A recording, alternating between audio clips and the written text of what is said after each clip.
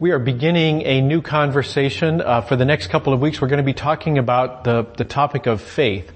Faith is a big word in Christianity. In fact, I would argue, and I think most preachers would argue, that Christianity is characterized as a faith and not as a religion. That God cares more about our faith than He does about our religious observance, the practices that make up part of a religious observance. That what God is mainly interested in is our faith.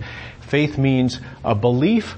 It means believing that Jesus is who He said He was and that He can do everything He promised to do. It means trusting our lives against Him, not just believing things in our head, but actually leaning our lives against the things that He said that we should do. My favorite definition of faith comes from the letter to the Hebrews, in which it says that faith is defined there as confidence in the things that are hoped for. And belief in the things that are unseen. So confidence in the things that are hoped for. Christianity talks a lot about our hope. In fact, just a few weeks ago we were talking about Christian hope. We were looking at the letter that Paul wrote to the church in Thessalonica, and in it he discussed what Christian hope is. He talked about the hope we have that Jesus will return, that He didn't simply do something and then leave. Jesus started something in motion and He will return to complete it. That is our hope. That ultimately the hope we have is that the kingdom is already here. It's already growing among us. It's growing invisibly like a seed in the ground or like yeast in a batch of dough. Those were some of the illustrations Jesus gave us. So the kingdom is already here, but it's growing and it won't be complete in its growth until Jesus returns. And when that happens, then the problems of this world, the troubles that we have will be behind us. That Christ will inaugurate His kingdom fully, and we'll be able to actually experience life in the kingdom of God in a way that we can't now. So that is our hope. Our hope is in this thing that is out there. That we have experiences of the kingdom more or less in the meantime, but ultimately the kingdom will be fulfilled when Christ returns. So we have a hope in that. We have a hope that the kingdom will be working in us and that ultimately the kingdom will be fulfilled when Christ returns. So what that means is that we have that big hope that the world will be a better place, that there will be no more war or violence or tears or sorrow, that all those things will be put to an end when the kingdom is completed. The work of the kingdom is completed. But we have hope that in the meantime, the kingdom grows among us and inside of us, that we become kingdom people. The scriptures talk about how we are being transformed into the likeness of Jesus Christ, that we are becoming more and more like Christ. So we have hope that God is working in us and around us as the kingdom grows. So these are our hopes, and faith is the confidence that those hopes are not vain hopes, that God will actually do the things that He's promised to do. So we have confidence in the things that are hoped for. That is our Christian hope.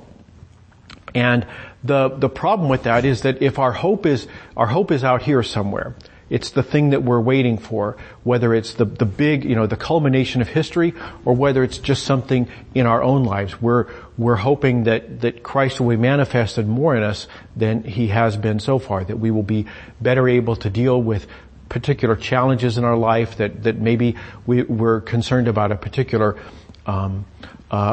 relationship, that there's somebody we care about or somebody that right now we really don't care much about, somebody at work or whatever, and we would like to be able to interact with that people in a more Christ-like fashion, that we want to be more like Christ. So we have a hope there. So whatever it is, whether it's the end of history or whether it's something in between, we have these things that we are hoping for.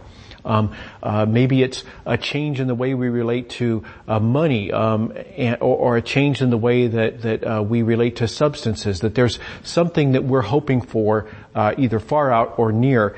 And the problem is, it's not near in space, right? It's not like we walk across the room and there it is.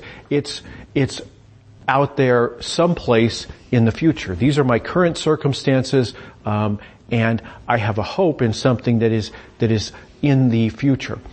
We don't know how far in the future.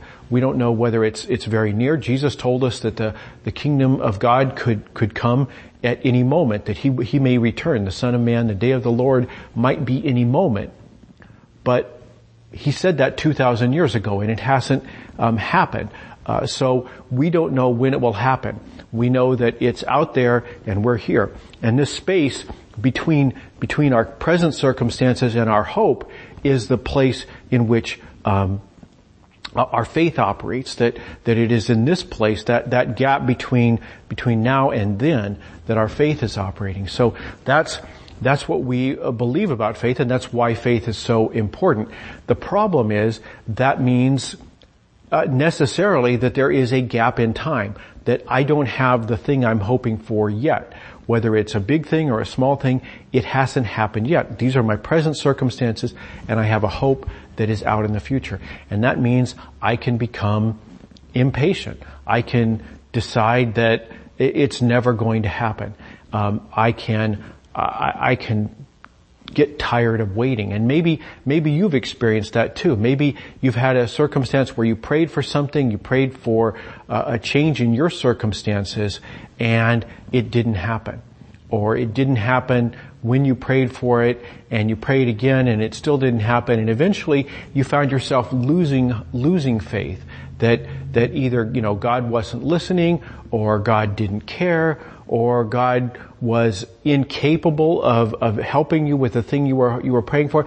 And maybe you didn't just lose faith in that particular hope. Maybe you lost faith in God. You decided God really didn't care, or that there is no God, and you've just basically been praying for no reason at all.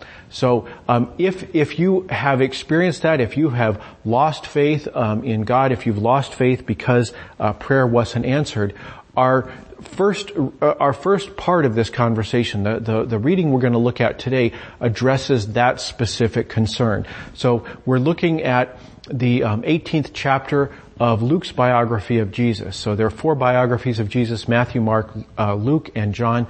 We're going to be looking at the one that Luke wrote, and we're looking at chapter 18. And in this section, he is talking specifically to people about impatience, about what to do when we're impatient, when our faith has not been transformed. We still don't have the thing that we're hoping for. And so we pick it up in verse 18, where Jesus was telling them a parable.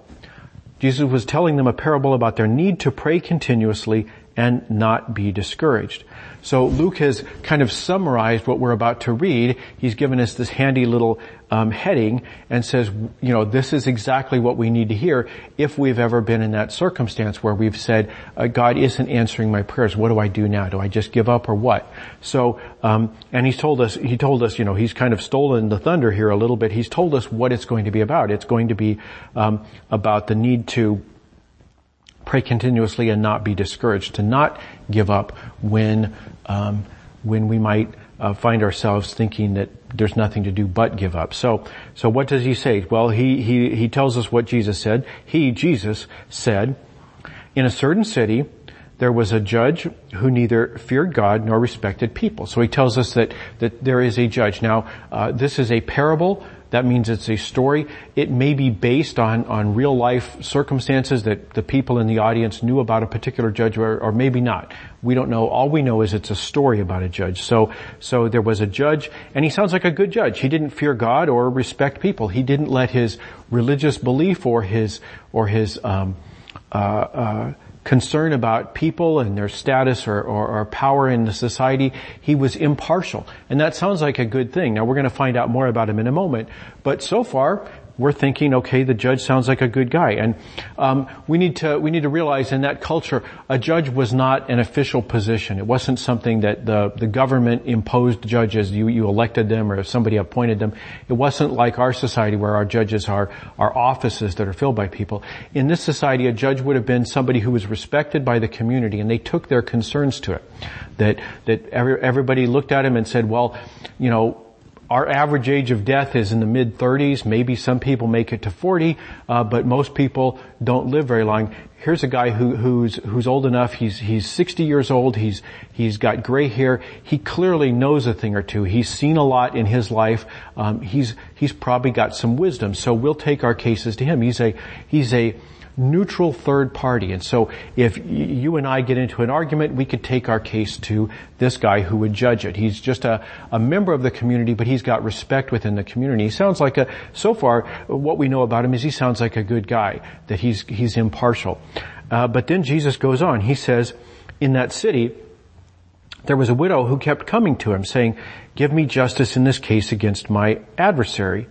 And for a while he refused. So the widow is at the other end of the spectrum. People may like her personally, but nobody has any real respect for her. Widows were at the bottom rung of society. They had nobody who could give them a higher status. That was a patriarchal society, and so if there wasn't a man somewhere in your life, then you were in real trouble. And a widow has lost the husband who could argue her case.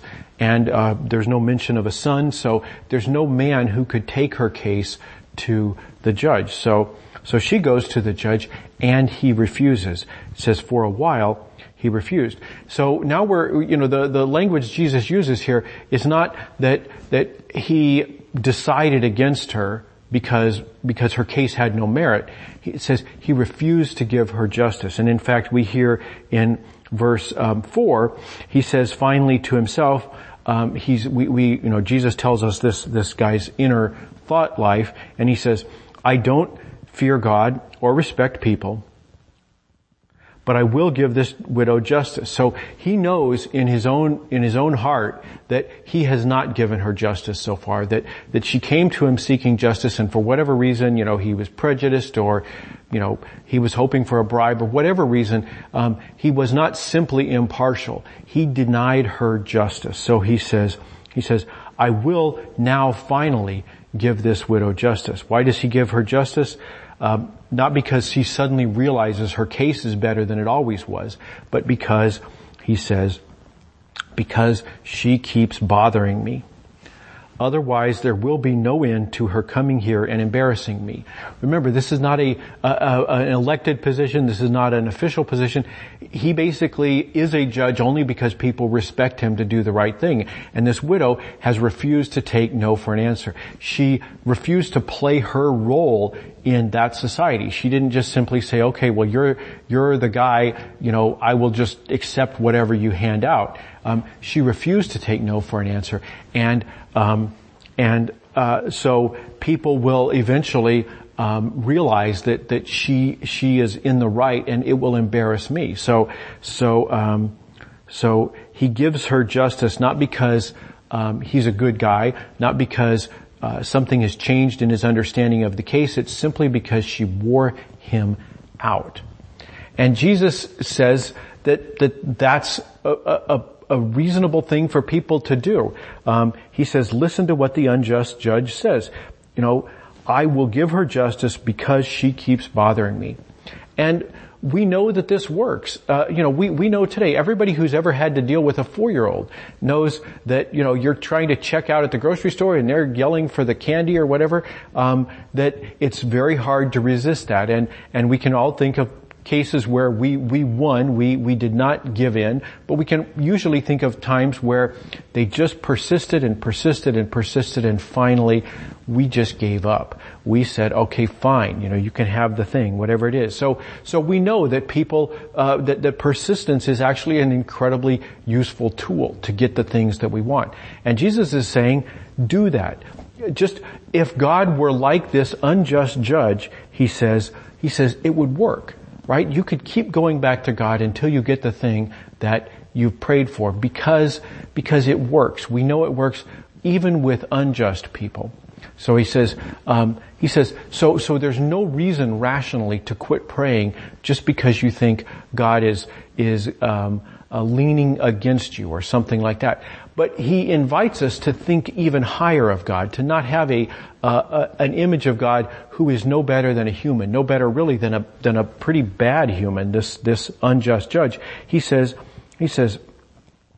won't God provide justice to his chosen people who cry out to him day and night? He says, God is better than this judge. Won't he do better than this judge? Won't he cry out to them? Won't he give justice to the people who cry out to him day and night? Will he be slow to help them? And we can say, well, he was sure slow to help me, but Jesus is saying he did not grant us the things on the timetable we wanted.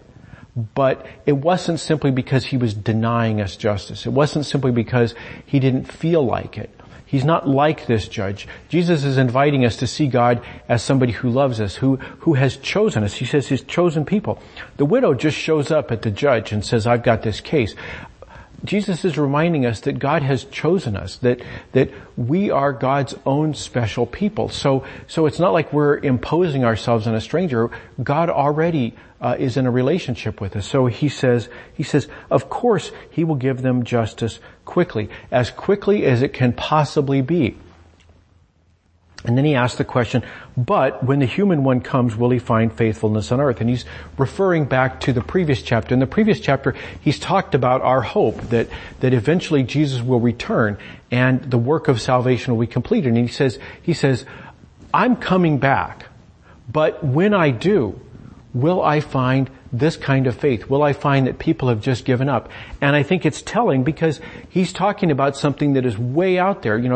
At the time he said it could be any minute, but we know it's been 2,000 years. And so he's saying, are you going to give up? This is why we pray, thy kingdom come. We're praying for God to send Jesus and to complete the work of salvation. And he's saying, will we keep doing that? Or will we eventually say it's been too long? And I think it's telling that Jesus picked this thing that was way out there, that we can say, well, I'm not as concerned about that. That'll happen on God's timetable. I'm going to try and be ready for it.